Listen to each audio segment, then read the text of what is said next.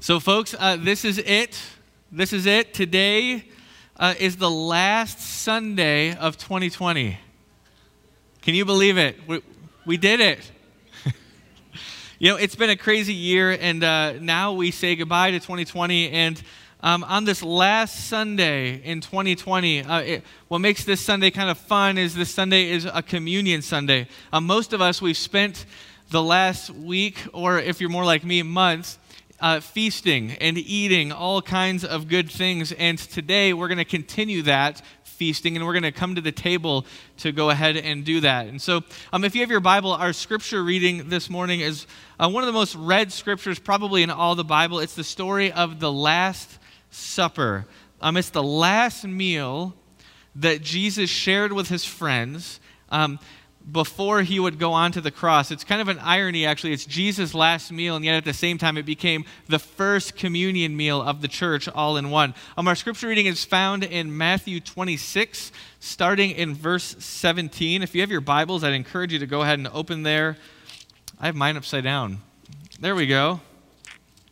Go ahead and open there with me. And like we say every single week, if you don't have your Bible, I bet you have a smartphone. Go ahead and use your smartphone and open up. There's something about being able to track along and follow along with God's Word, having it in your hands on a day like today. So Matthew 26, starting in verse 17, our scripture reader this morning is John Coney. I'm going to invite John up to read for us. In church, what we do when we read scripture together is we stand and we face the center of the room where the scriptures are read. And the reason we do this, week after week after week, year after year after year, is to elevate this book above us. This book is a book that is for us. It is above us. It is the true story of Jesus. So John, when you're ready, starting in verse 17, take it away. On the first day of the festival of unleavened bread, the disciples came to Jesus and asked, "Where do you want us to make preparations for you to eat the Passover?" He replied, "Go into the city to a certain man and tell him, 'The teacher says, my appointed time is near. I am going to celebrate the Passover with my disciples at your house.' So the disciples did as Jesus had directed them and prepared the Passover. When evening came, Jesus was reclining at the table with the 12. And while they were eating, he said, 'Truly I tell you, one of you will betray me.' They were very sad and began to say to him one after the other, 'Surely you don't mean me, Lord.' Jesus replied, 'The one who has dipped his hand into the bowl with me will betray me. The Son of Man will go just as it is written about him. But woe to that man who betrays the Son of Man. It would be better for him if he had not been born.' Then Judas, the one who would betray him, said, 'Surely you don't mean me, Rabbi.' Jesus answered, 'You have said so.' While they were eating, Jesus took bread, and when he had given thanks, he broke it and gave it to his disciples, saying, 'Take and eat. This is my body.' Then he took a cup, and when he had given thanks, he gave it to them, saying, 'Drink from it, all of you. This is my blood of the covenant, which is poured out for many for the forgiveness of sins. I tell you, I will not drink from this fruit of the vine from now on until that day when I drink it new with you in my Father's kingdom.' When they had sung a hymn, they went out to the Mount of Olives." Thank you, John. You all may take a seat.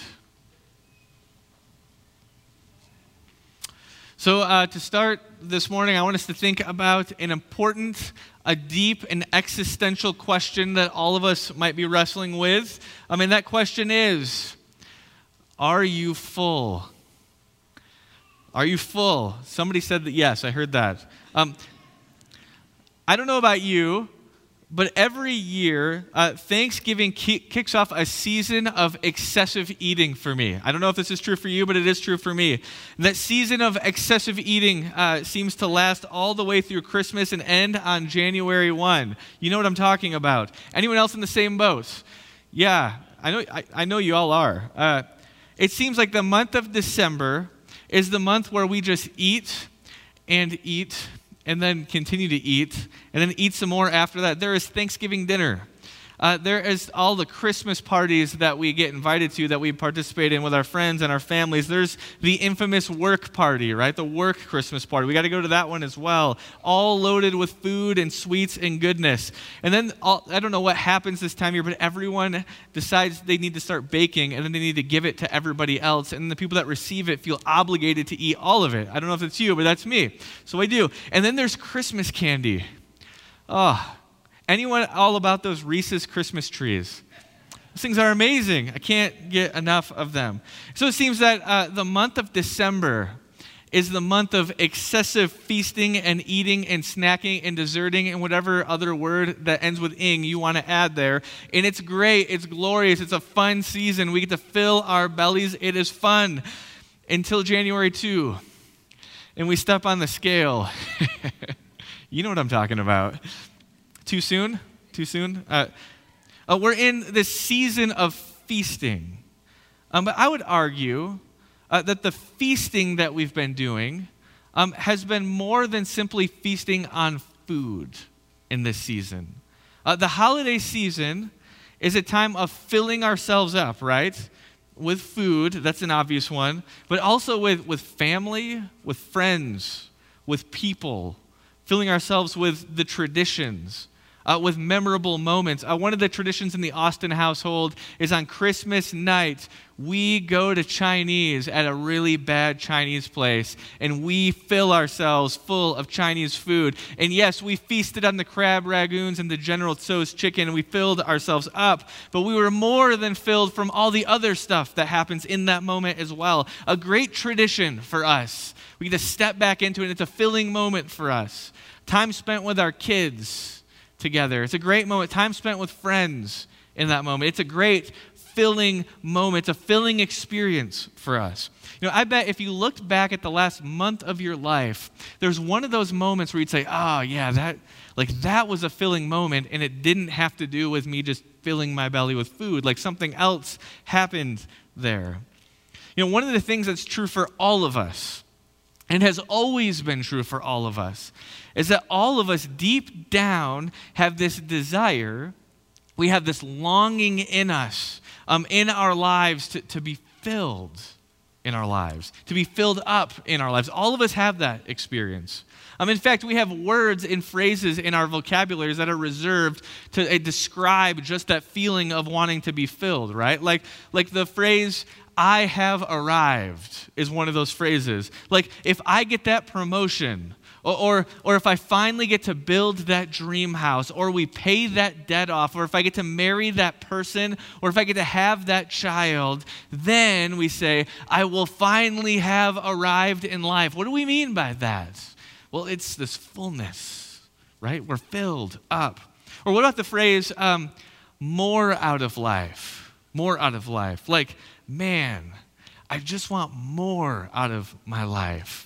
Like, I work this boring job, and I live this predictable lifestyle, and I live in this certain area, and man, I just want more out of my life. What do we mean by that when we say we want more? We want to be filled, right?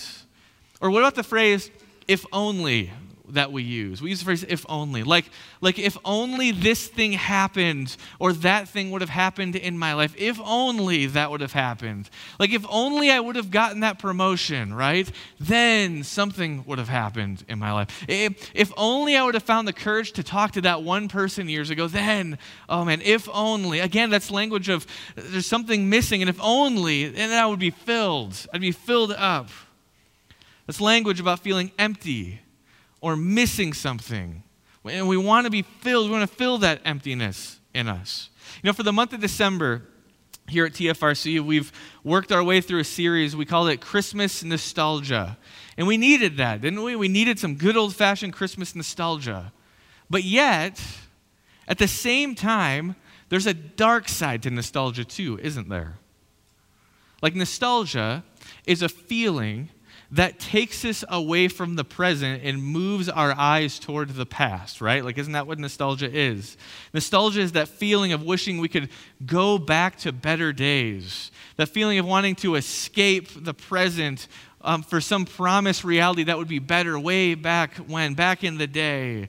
I'm nostalgic for my childhood, right? I want to go back to my childhood. Then my life would be satisfied. I would be fulfilled. It's all filling language, nostalgia is, isn't it? There's an emptiness. And I wish there was this other thing that would fill that up for me. Now, this experience of wanting to be filled in our lives, wanting to feast, wanting to be satisfied in our lives, that is an experience that saturates the pages of this book. It is all through the scriptures. I mean, it literally kicks off with a story about that feeling of, and I want to be filled in my life, right? We have the story of Adam and Eve in the forbidden fruit, right? We know this story. If I could just eat that fruit, then I would be like God. Then I would finally be filled, right? I would have arrived. It's filling language. Or the Tower of Babel, again. Or David and Bathsheba, again. All stories of wanting to be filled and satisfied in life and acting in such a way that we hope maybe we might fill that thing that is in us. Now, our scripture reading this morning is the story of the Last Supper. It's the story of Jesus' final meal before he would head off toward the cross. It's the story that Jesus says we should replay again and again and again in our lives. Do this often, Jesus says. Do this as often as you can. Replay this very moment. Bring yourself and your church family to the table. And as often as you can, come to this table and eat this particular food and drink this particular drink again and again and again. Do it often, Jesus says. You see, Jesus wants us to revisit the story again and again and again because Jesus knows something about you and knows something about me. See, Jesus knows what's going on inside of our hearts, right? And he knows that all of us universally have this experience of wanting to be filled. We have a deep hunger and a deep thirst inside all of us, and we want to be filled, and it's not just about the food, right? There is a reason that Jesus chose this moment, right, that we were to do again and again and again as a church, and he surrounded it with food. There's a reason he used food to talk about that moment. Now, most of us, we know this story, don't we? But there's one part of the Last Supper story that we don't talk a whole lot about. We talk about the disciples and Jesus and the Passover meal. We talk about that. At TFRC, we talk about that all the time. We talk about the meaning that Jesus is creating for us in this moment, right? This meaning that leads ultimately to the cross. He references what he's about to accomplish. We talk about that. We talk about the metaphors of the moment. The bread, we say. Well, that's Christ's body broken for us for the forgiveness of sins. It's right in our scripture reading. And the cup, it's a metaphor for the new covenant in Jesus' blood. Like, we know this. We've heard this before. But what we don't talk about in the story is Judas. You guys look excited right now. We don't talk about Judas, do we? Now, if you open your Bible and you take a look in Matthew 26 and you take a look at the Last Supper scene, what's really interesting is that smack dab in the center of this story is what? Well, it's Judas. Judas is the center of this communion story. It's really interesting. You know, many of us, when we think about Judas, we think about him being as like one of the biggest villains, one of the biggest baddies in the Bible, right? He's the ultimate bad guy. He got what was coming to him. Farewell, Judas. We have no regard for you. Too bad for you, buddy. But what if, as the bread is a metaphor, as the cup is a metaphor, well, what if ultimately Judas is a metaphor in the story as well? You see, Judas is the metaphor, I think at least, for that almighty emptiness that's in us, that deep desire to be filled in our lives. That terrible feeling of never quite being able to attain to fill up that cup all the way. You know, if you fast forward to Matthew chapter 27, just a chapter after our scripture reading, there's this moment where Judas reveals his motives for betraying Jesus. If you have your Bible, open up to Matthew 27 a second. I want to show you something here in the passage. Just starting with verse 1, Matthew 27, verse 1. And listen, so you can find Jesus' motives in this passage. Just listen. It says, early in the morning, all the chief priests and the elders of the people made their plans how to have Jesus executed. So they bound him, led him away, and handed him over to Pilate the governor. When Judas, who had betrayed him, saw that Jesus was condemned, he was seized with remorse and returned the 30 pieces of silver to the chief priests and the elders. I have sinned, he said, for I have betrayed innocent blood. What is that to us? They replied. That's your responsibility. So Judas, listen to this, so Judas threw the money into the temple and left. Then he went away and hanged himself. Now the big question here is, why did Judas betray Jesus? Like, why did that happen? Well, according to Matthew 27, Judas betrayed Jesus for what? Money, dollars and cents, right?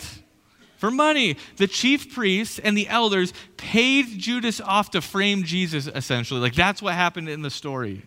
Now, why would Judas do that? Why?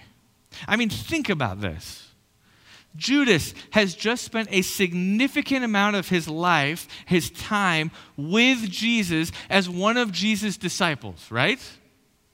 Judas was one of the 12. He was like the inner sanctum. He was one of Jesus' closest friends at the time. They spent all their time together. He was the inner circle guy. He was a friend to Jesus, right?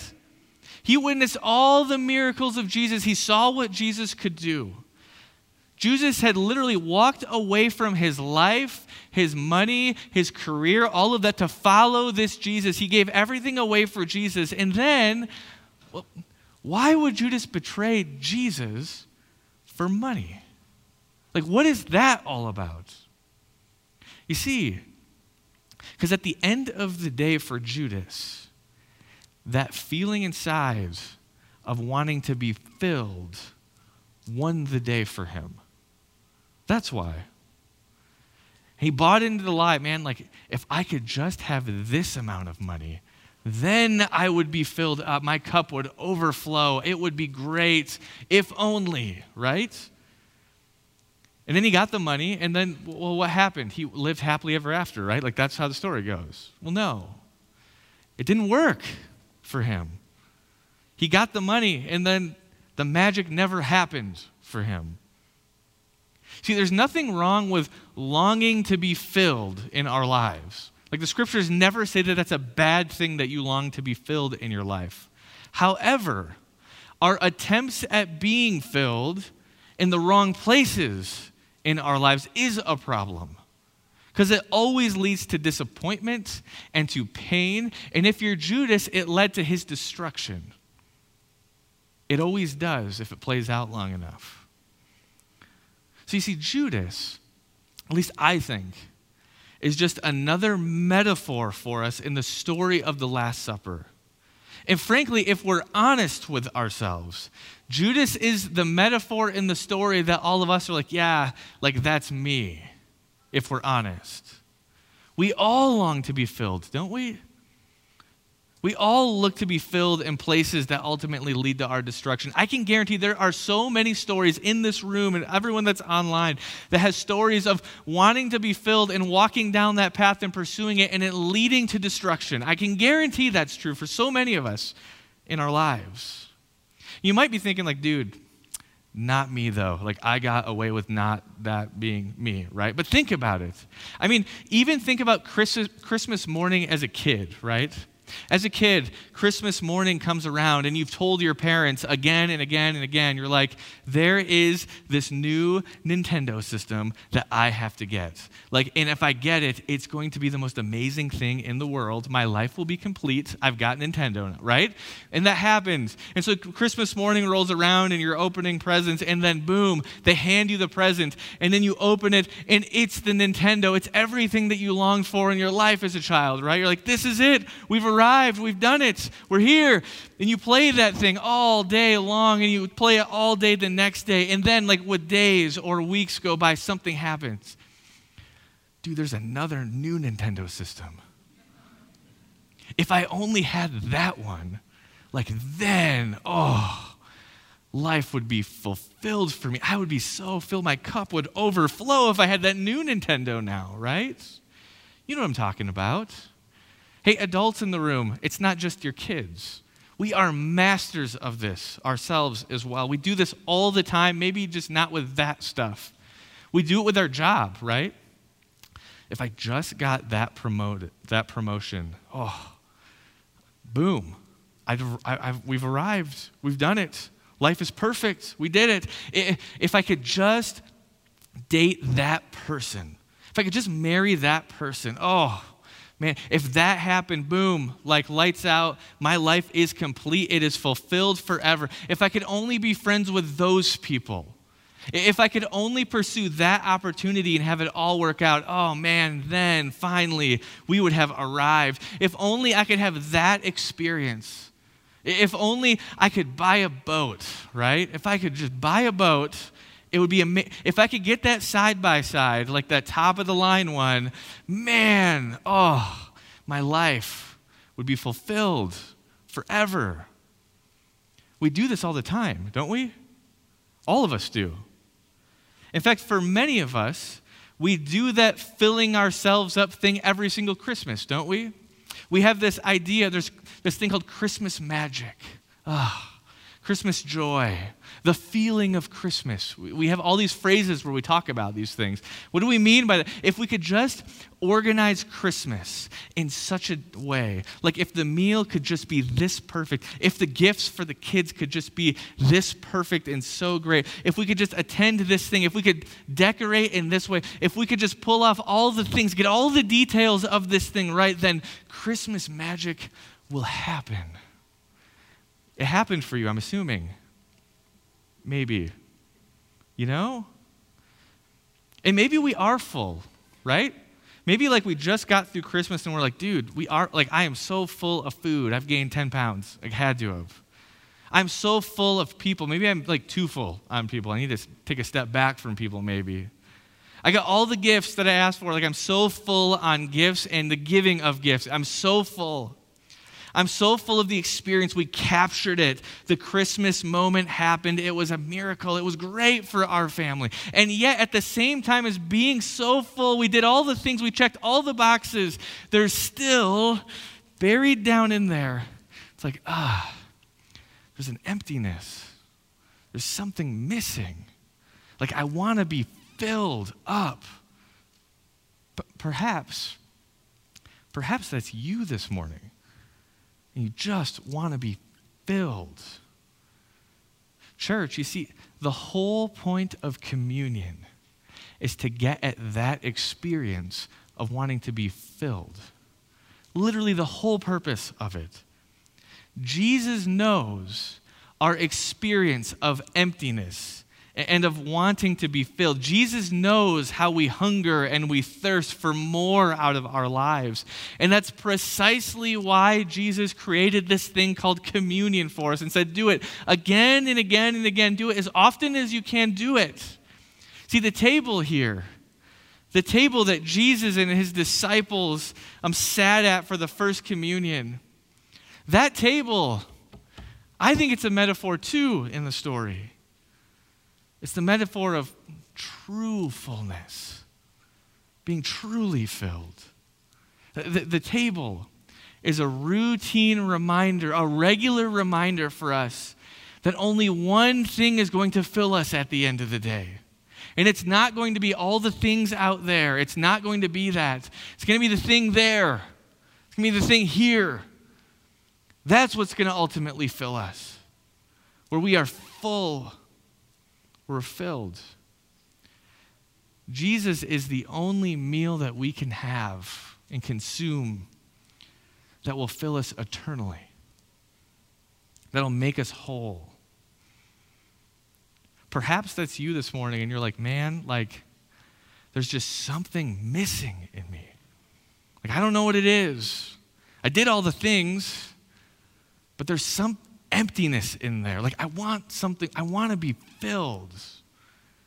Look, we're going to come to the table in a moment, and maybe that's your opportunity. Okay, we did all this stuff, didn't work. Well, maybe this will, and it will forever. In fact, Jesus promises it, that it will. Today is the last Sunday of 2020. That's a wrap, right? It's over. 2020's done. What if we went out of 2020, we left it overflowing with the Lord? It's been a rough year.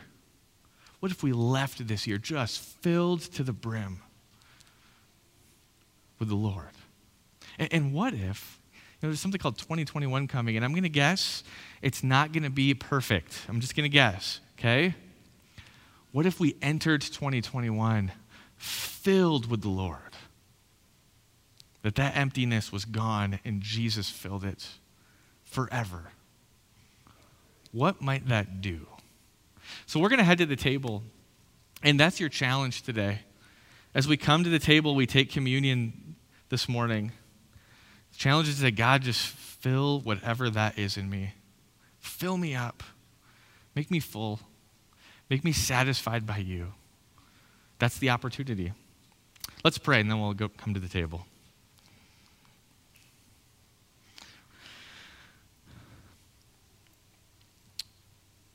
Lord, we thank you that you gave us a table, that you thought of us and you gave us a moment where we can come again and again and again to this table to be reminded of true being truly filled. God, I pray that as we come to the table, we spend time with you, we remember what the Lord Jesus did, God, that in this next minute or two, that you would fill us up. Fill us with yourself. God, perhaps fill us so much so that when we leave this place, that you spill out all over this Magic Valley and people meet you through us because we're so filled up by you and your Spirit, God. Lord Jesus, join us in this moment. We ask for that. We pray all this in Jesus' holy name. Amen. Let me leave you with a blessing. May the Lord bless you and keep you. May the Lord make his face shine upon you and be gracious to you. May the Lord raise his countenance upon you and give you peace, church. Amen.